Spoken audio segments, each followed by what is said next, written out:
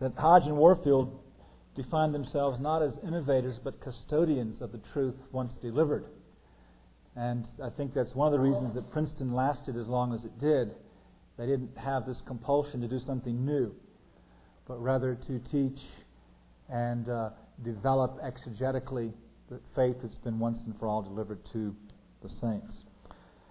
And so it's, I think, a glorious task of a Reformed theologian to go back and search the Scriptures and seek to help God's people better understand and defend the faith. And we have a tremendous treasure in the writings of the Fathers to be able to do that. With respect to questions, some people are coming up to me privately with questions, and that's great. We could, perhaps as part of the fellowship in the evenings, if you have a question you want to throw out then, and I believe there will be a question and answer time briefly after the closing message on Friday morning. So those would be some ways. And then a teenager very graciously corrected me, and he knows how to do it. He didn't say you were wrong. He said, didn't you mean to say the fifth commandment? Isn't that great? He's a well-trained young man. Yes, I did mean to say the fifth commandment when I talked about children honor your fathers and your mothers, and not the sixth commandment. But thank you for reminding me that I said the sixth and not the fifth. Let's pray. Our Father, we again praise your name for this time that we have together in fellowship and encouragement and rest and relaxation of this beautiful place.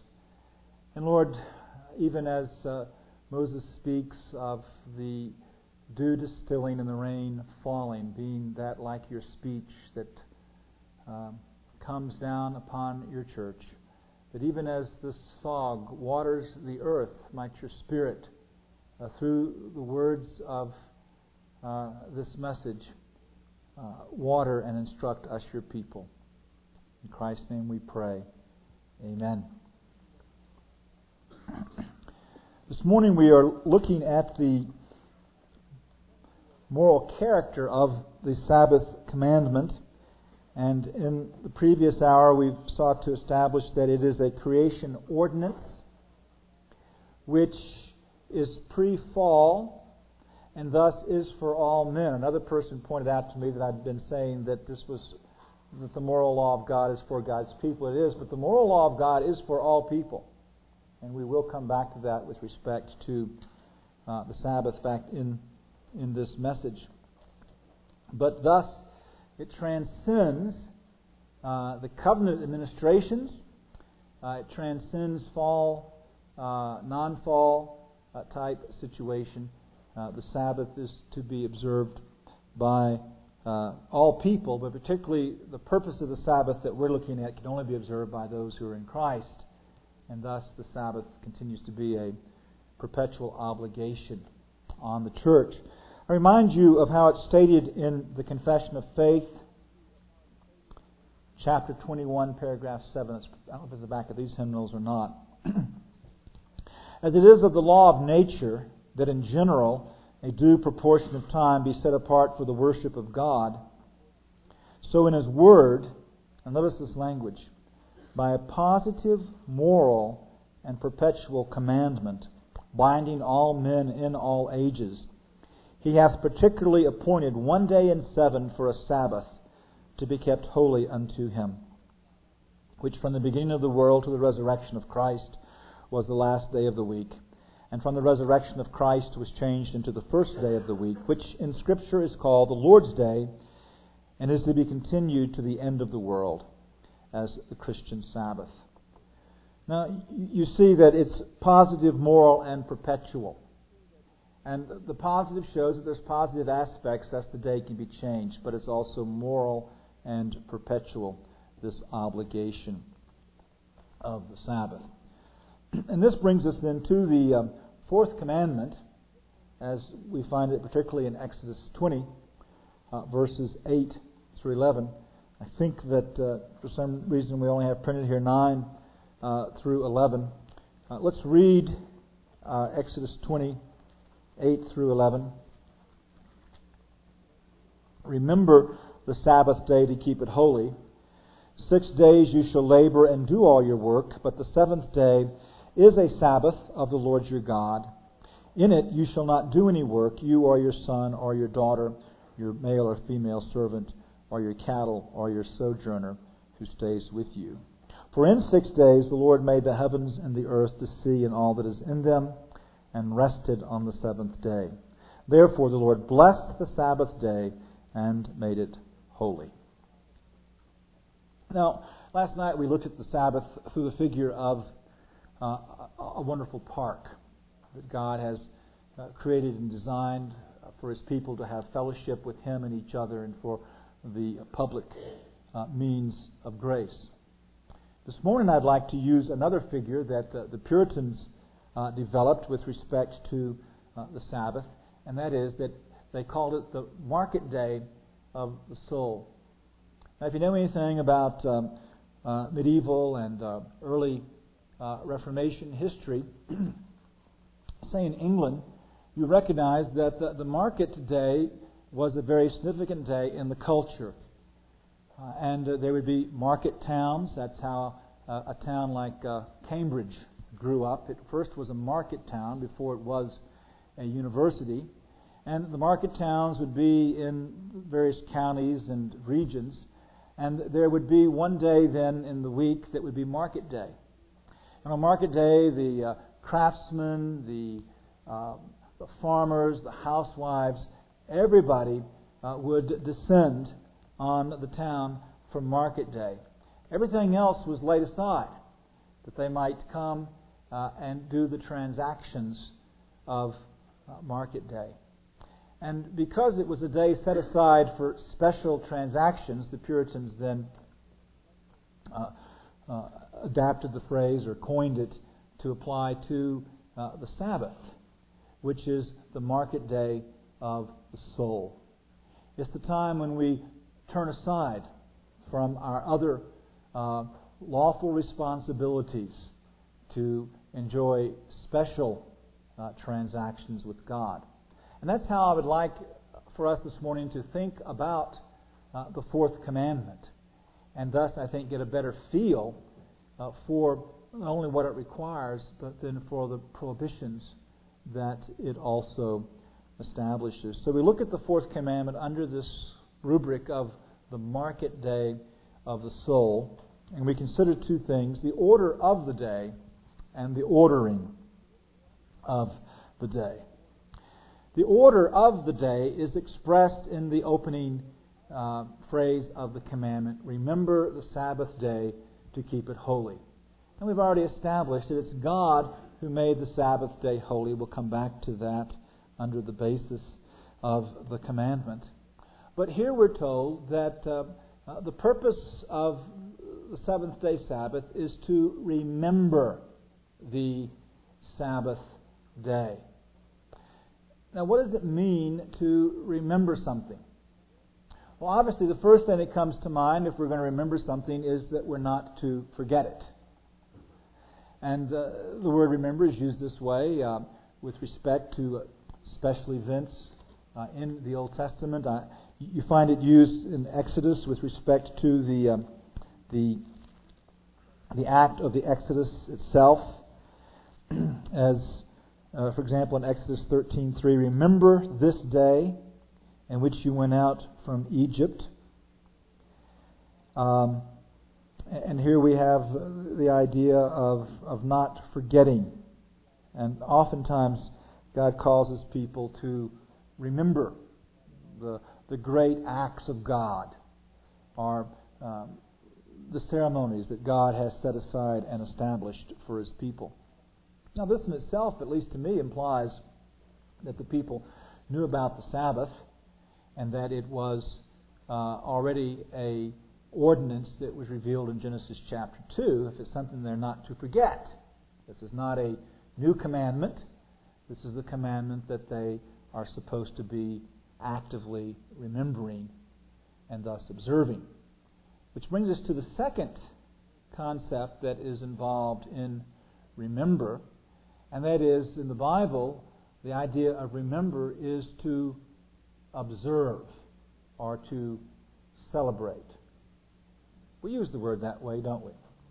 You'll ask the husband, did you remember your anniversary? Oh yeah, it's August the 7th. Well, what did you do? Well, what do you mean what did I do? I went to work. Well, then you didn't really remember. Well, of course I remembered. I just told you it was August the 7th because we use the word, did you remember an anniversary or a birthday? Did you celebrate it? Did you do something special to commemorate that day? And the word remember is used that way in, again, Exodus chapter 12, verse 14. Now this day, again referring to the Passover, will be a memorial to you, and you shall celebrate it as a feast to the Lord throughout your generations. You're to celebrate it as a permanent ordinance.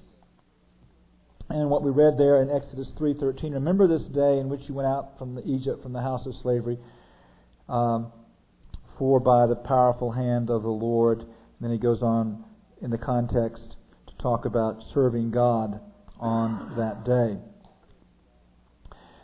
Verse 10, therefore you shall keep this ordinance as its appointed time from year to year, at its appointed time from year to year. And so, to remember is to observe. That's why in the second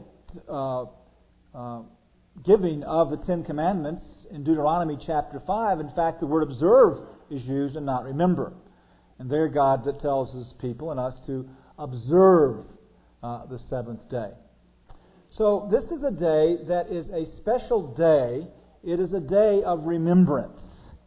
It is a day of remembering the day, but remembering what the day stands for, as we saw in Genesis chapter 2, remembering what God did on this day, remembering that God is Creator, remembering that it is in God that we find our rest and delight, remembering that God has established for us an eternal rest that we shall enjoy and share with Him.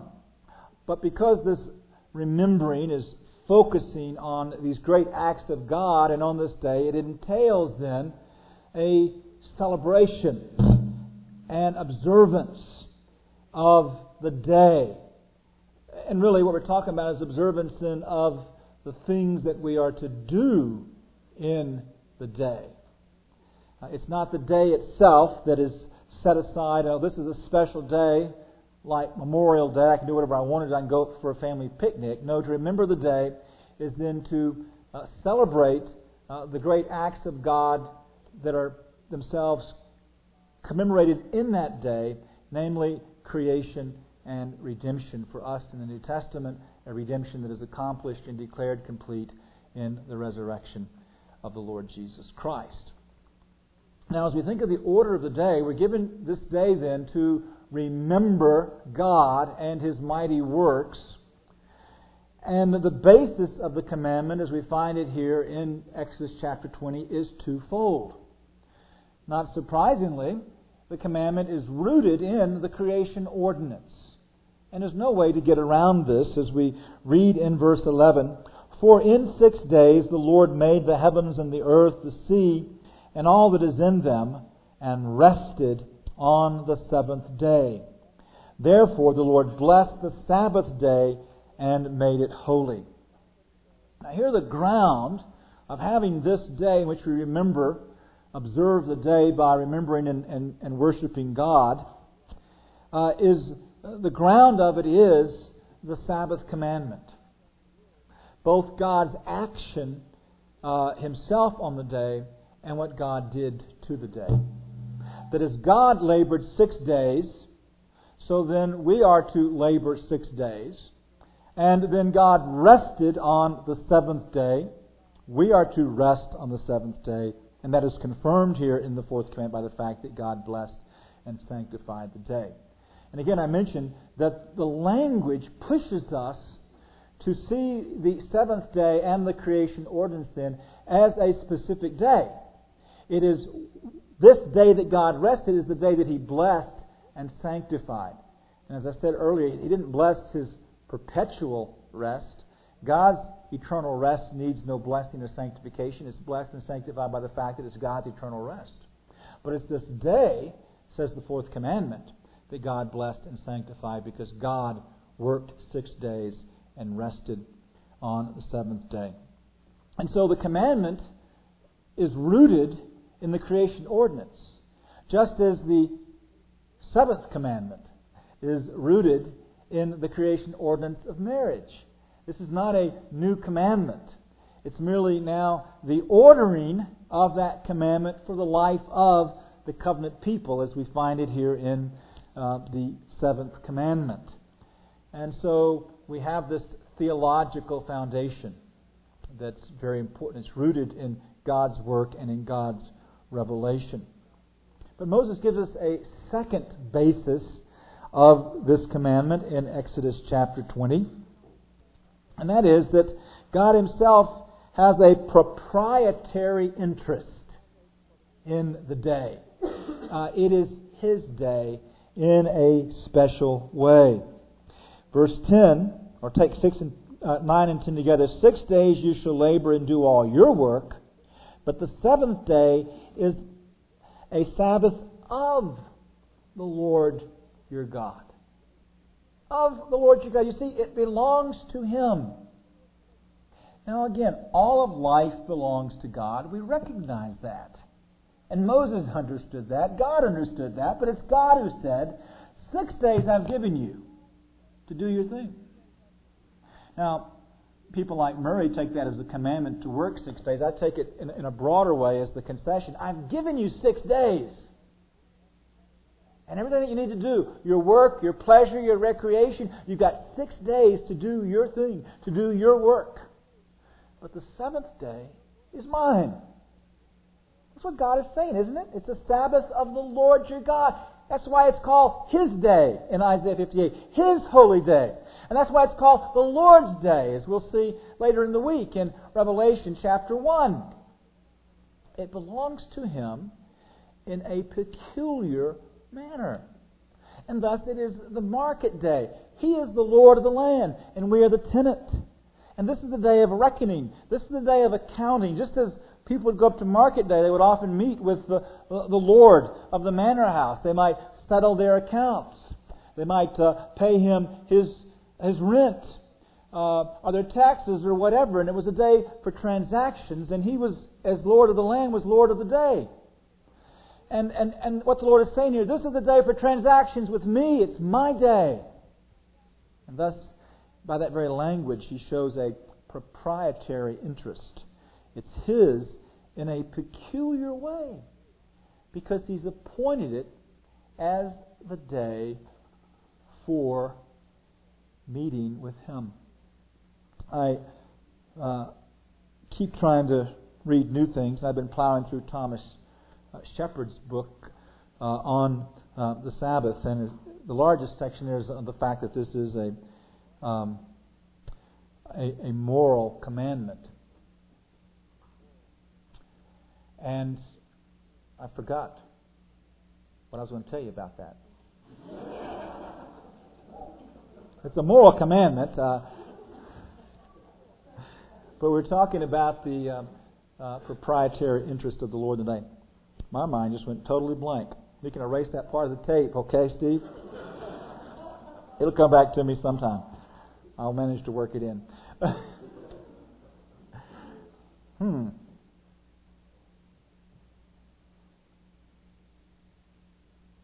Anyway, the second basis is God's proprietary interest in the day. He is the Lord of the day, and thus it belongs to Him in a special way. I remember. What we're hearing today, and it's interesting because you read the stuff that Thomas Shepard was dealing with in the antinomianism, it was exactly the same arguments that we're hearing now with respect to the Sabbath. All time is special, no day is different, all days are holy. And in fact, really all that's involved in the fourth commandment is that we worship God. But if that's all, what Shepard says, if that's all that's involved in the fourth commandment, that we worship God, then what's unique about it? That's involved in the first commandment. You see? That's what's really at the heart of the first commandment, is that we not only have no other gods, but that we love and serve this God. as our God. And he points out that what's peculiar to the fourth commandment is that there must be a time of worship. A time of worship. You see, if it's just that we worship God, we understand the distractions of the day, don't we? I mean, even sometimes with my own Bible reading and prayer in the morning, I'm bombarded by all the things that I need to do. And my mind wanders in prayer. I think I've got an appointment or a class to teach. And you have the same thing. Those of you that are not in ministry have it even more difficult than those of us in ministry because you've got to be there at another job. Totally often disconnected in terms of your mental or physical energy from where you'd like to be meditating that morning in your Bible reading and prayer. And you see what God is doing here when He says, this is my day. It's a day for transactions with me. He has sanctified time. All time is sacred, but He sanctified a time, and we're freed then. And that's what we're going to see as we go now to the second thing, the ordering of the day.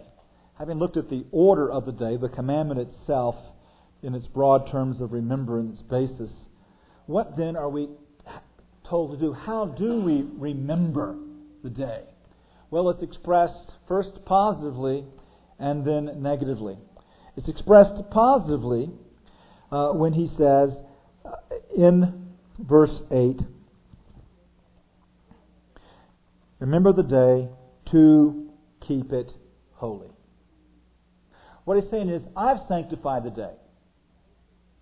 And I want you now to observe the day and to remember the day and all that it entails by doing what? By keeping it holy. He set it aside from normal use to the special uses of worship. And what he's telling us here now is that we then must treat it in this manner. We must set it aside from the unnecessary, ordinary uses to the special uses of divine worship, both publicly and privately, and duties of Christian service and fellowship. And so we see again that this is a gift. It's a gift of God. And we fail when we fail to understand that it's a gift of God. A very special and precious gift of God to set out a day that we can treat differently. It is a weekly spiritual vacation. Now we all, at least most of us, enjoy a vacation, don't we? You're here this week on a vacation. It's a vacation with a purpose, and that's great. But you're here on vacation, and although Lynn's got his cell phone and John's got his pager, we all would like to forget about life down there for this week. And if you get paged or called, there'll be some resentment. Huh? This is vacation. Don't bug me. So Lynn's office manager is not going to call him unless the clinic burns down. So if he gets a phone call, he's immediately going to be scared. But and what God has given us in one day out of 7 is a spiritual vacation, when we can forget about everything else and enjoy Him and one another in Him. And so we again approach the day positively. We keep it holy. And I quickly summarized for you last night what that entails. And the first thing that it entails in keeping the day holy, and that the proper sanctification of the day depends upon this, and that is the heart finding its rest in Jesus Christ. I remind you of those beautiful words in the Heidelberg Catechism with respect to the fourth commandment, that all of the days of my life I rest from my evil works. Let the Lord work in me through His Holy Spirit, and so begin in this life the eternal Sabbath. And the first thing that's emphasized here is the day reminds us that we cannot save ourselves. That we rest from our sins, we rest from our striving and our self-righteousness. We rest in Christ. And to remember the Sabbath day is to remember that He is the mediator who has done the completed work. That He was delivered up for our transgressions and He was raised for our justification. and that as we're in Him, He is to us from God wisdom, righteousness, sanctification, and redemption. And it's all been completed by the Lord Jesus Christ. And thus the Sabbath quickly takes us off of everything else and brings us back to our resting place. It is the capistrano for the swallow of our soul. But it's not annually, it's weekly that we return here to our resting place. We return here to be reminded of the fountain of grace and of the completed work of the Savior. I might just mention in passing that although some want to say that that's all the Heidelberg Catechism says, but you'll notice there's a progression of thought. I rest from my evil works. Let the Lord work in me through His Holy Spirit. In other words, a day for sanctification, not just a day to remember the theological principle. And if you read then the commentary on the Heidelberg Catechism that the Dindalk Foundation put out a few years ago, you'll see that it's Sabbatarian through and through, just as the Westminster Standards. And this phrase is unpacked, what it means to let that sanctifying work take place in me. So there really is no dichotomy here between the Dutch Calvinistic and the British Calvinistic approach to the Sabbath. And we don't deal with it, but in the book I have a chapter on the history of the Sabbath and its controversy, and got some major quotations there from some of the continental and Dutch reformers. It is specious, it is fallacious, it is just absolutely wrong to try to make this distinction between a continental view of the Sabbath as it's being described today as a continental view and the Westminster view of the Sabbath. The difference lay in how they got there. Calvin did not build his Sabbath keeping necessarily out of the moral requirement with respect to the day. He thought the church could appoint the day, but in terms of what was done with that day, as I show you in that chapter, it was really no different. And that's the thing that we have to realize and quit being intimidated by those that throw out this word of continental Sabbath. Ultimately, there was not a great deal of difference in the great majority of the reformers, at least it seems to me, with respect to the Sabbath. But what we are reminded here in the Heidelberg Catechism is that true Sabbath keeping the day holy, is always the keeping the day as we are in Christ. And waking up in the morning with the words of Calvin's hymn, I greet thee, who my sure Redeemer art. And this is the day that the Lord hath made. Let us be glad and rejoice in it. It is a day of glorious rejoicing and of communion with God, of meeting with Him in this market day of the soul. And on that spiritual basis, that we keep the Sabbath by faith as we seek to keep any of and all of God's commandments. It is by faith in Christ and not by the dint of our own effort that we can keep the Sabbath.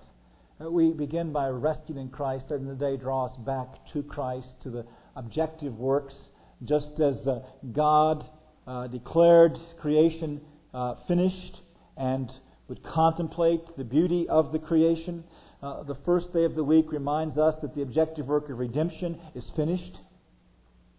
And we now contemplate the beauty and glory of the majestic and grand work of God in the redemption of His elect. And so we begin there.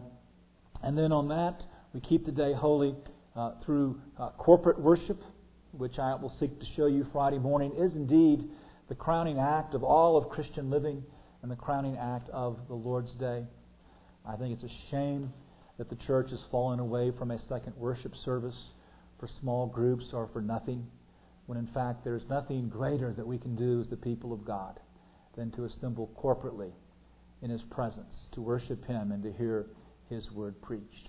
And then, as we'll talk about this afternoon, the private duties that are entailed in the Sabbath. All this is a part of keeping the day holy. This is the purpose of the day. And a number of you have already responded to me very favorably. You appreciate that positive approach. And I think this is at times where we've gone astray. That the prohibitions become the end in themselves. And what we have to understand is the prohibitions are necessary And we'll see a little bit more of that in just a moment. They're necessary because we're sinners. And we're selfish and self-centered, and we're blind, and we're corrupt, and we're idolaters. But they're necessary that we might be freed to do the necessary, which is to commune with God and to worship and serve Him on this day in a peculiar manner. And so we see the day as a gift, not as something then to be dreaded. Just as we would see chastity outside of marriage, not as some hindrance of God given to young adults with raging hormones in order to make them miserable. No, the call of chastity is a gift of God, so that on your marriage night you'll understand, wow, this is God's gift. Of course, there's the grace of God too, isn't it? And this is what's so wonderful, because we really do have a new day in Christ, that even if you were unchaste before you came to Christ, or you fell into sin, that through pardon and renewal there still is a wow. It won't be as great a wow, though. Sin has consequences, even though God will give us new lives, and He'll bring the wow back to life. But God's commandments are never to make us unhappy. God's commandments keep the wow in life. True happiness is true holiness.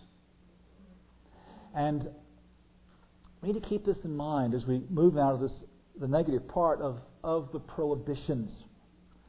Because again, in talking to a number of you, as you responded to the positive, and we all recognize that there can be a legalistic mindset.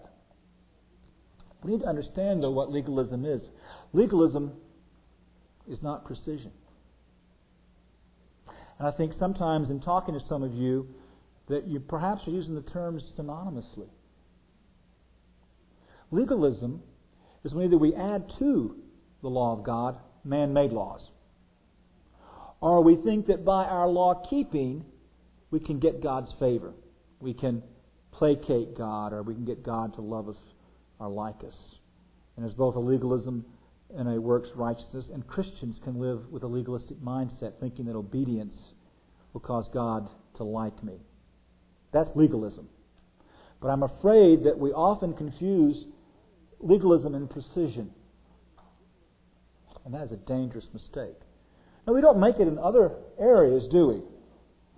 The person who's sexually precise about chastity is not by a sound Christian called a legalist. Now, I do recognize that in evangelicalism there are those that would call the person that would abstain from fornication a legalist. I've actually witnessed that through my young adult group when I pastored in Houston. There was people in my singles group in the church that would come to me and say, Pastor, I have Christian friends that tell me I'm a legalist because I believe I shouldn't have sex outside of marriage.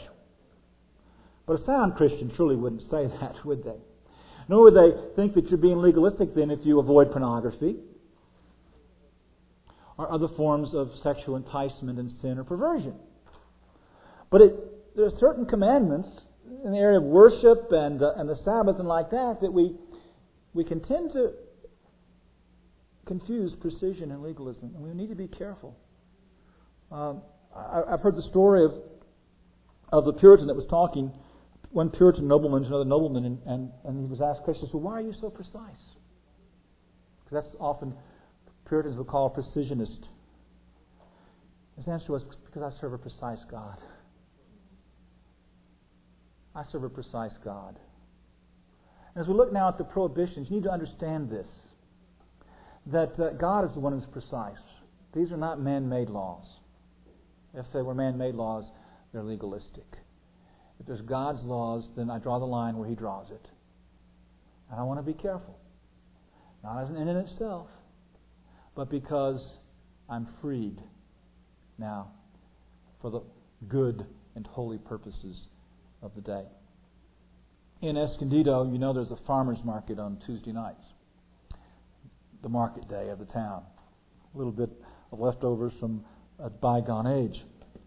But now, in order to have a farmer's market, what do? Well, they have to close off 2 blocks of the city street. You can't use those blocks for their normal, everyday purpose. You can't drive a car down them. There's a lot of inconvenience. And I often try to go through town that time of day. I have to take a detour. There's lots of traffic then on that detour. And there's inconveniences involved in that. But I guarantee you, I better respect the laws that have set aside those 2 blocks for a farmer's market, because they're necessary for the transactions of the farmer's market and for the safety of those that are involved in the farmer's market. Well, that's what we have then. When I talk about the ordering of the day, here we see the necessity of the prohibitions, which in fact is the majority of what's stated in the 4th commandment. Verse 10, "And the 7th day is the Sabbath of the Lord your God. In it you shall not do any work, you or your son or your daughter, your male or female servants, or your cattle, or your sojourner who stays with you." Now here, what we have are prohibitions that order the day, that set it aside for its holy purposes. And they basically cover 3 areas: personal, domestic, and social. Personally, we are to order the day to accomplish God's purpose by refraining from all manner of work outside of that which is either a work of necessity or mercy. 2 Hebrew words are used here. In verse 9 we have the word labor and work, and it's that second word, work, that's used in verse 10. The first word has to do with menial labor, the hard physical labor that was so much a part of an agrarian culture. But the second term, work, is the broadest term possible. It embraces all kinds of work. The menial labor, but the mental labor of a businessman or whatever. All manner, types and kinds of human enterprise are proscripted by this prohibition when it says that in it you shall not do any work. Now it's interesting, you probably have noticed as you would look at the Old Testament and some of the feast days that sometimes it talks about doing no servile labor. And in the festival days there was certain types of manual labor that you couldn't do, but you still could do other work. But here we see that it is very broad. God could not paint with a bigger brush than He does here when He says, "You shall not labor or do any work on this day." Of course, we'll see how the Savior explains that to us in terms of works of necessity and mercy. So as I pointed out last night, it's not a day for our work. It's not a day for getting a head start on the business and flying out on Sunday night so you can be in town wherever your business is the next day, early Monday morning, and get in a whole day's work. You know what you've done? So you could have a whole day's work on Monday. You robbed God of a whole day of His work on Sunday. Or the pastor who flies back on Sunday so that he can be back home on Sunday night. Again, we're cheating God so that we can have the other 6 days for ourselves. And we've got to switch that around and learn to cheat ourselves, that God might have His whole day. After all, He gave us 6, and we can surely work our travel into those 6 days so that His day is used.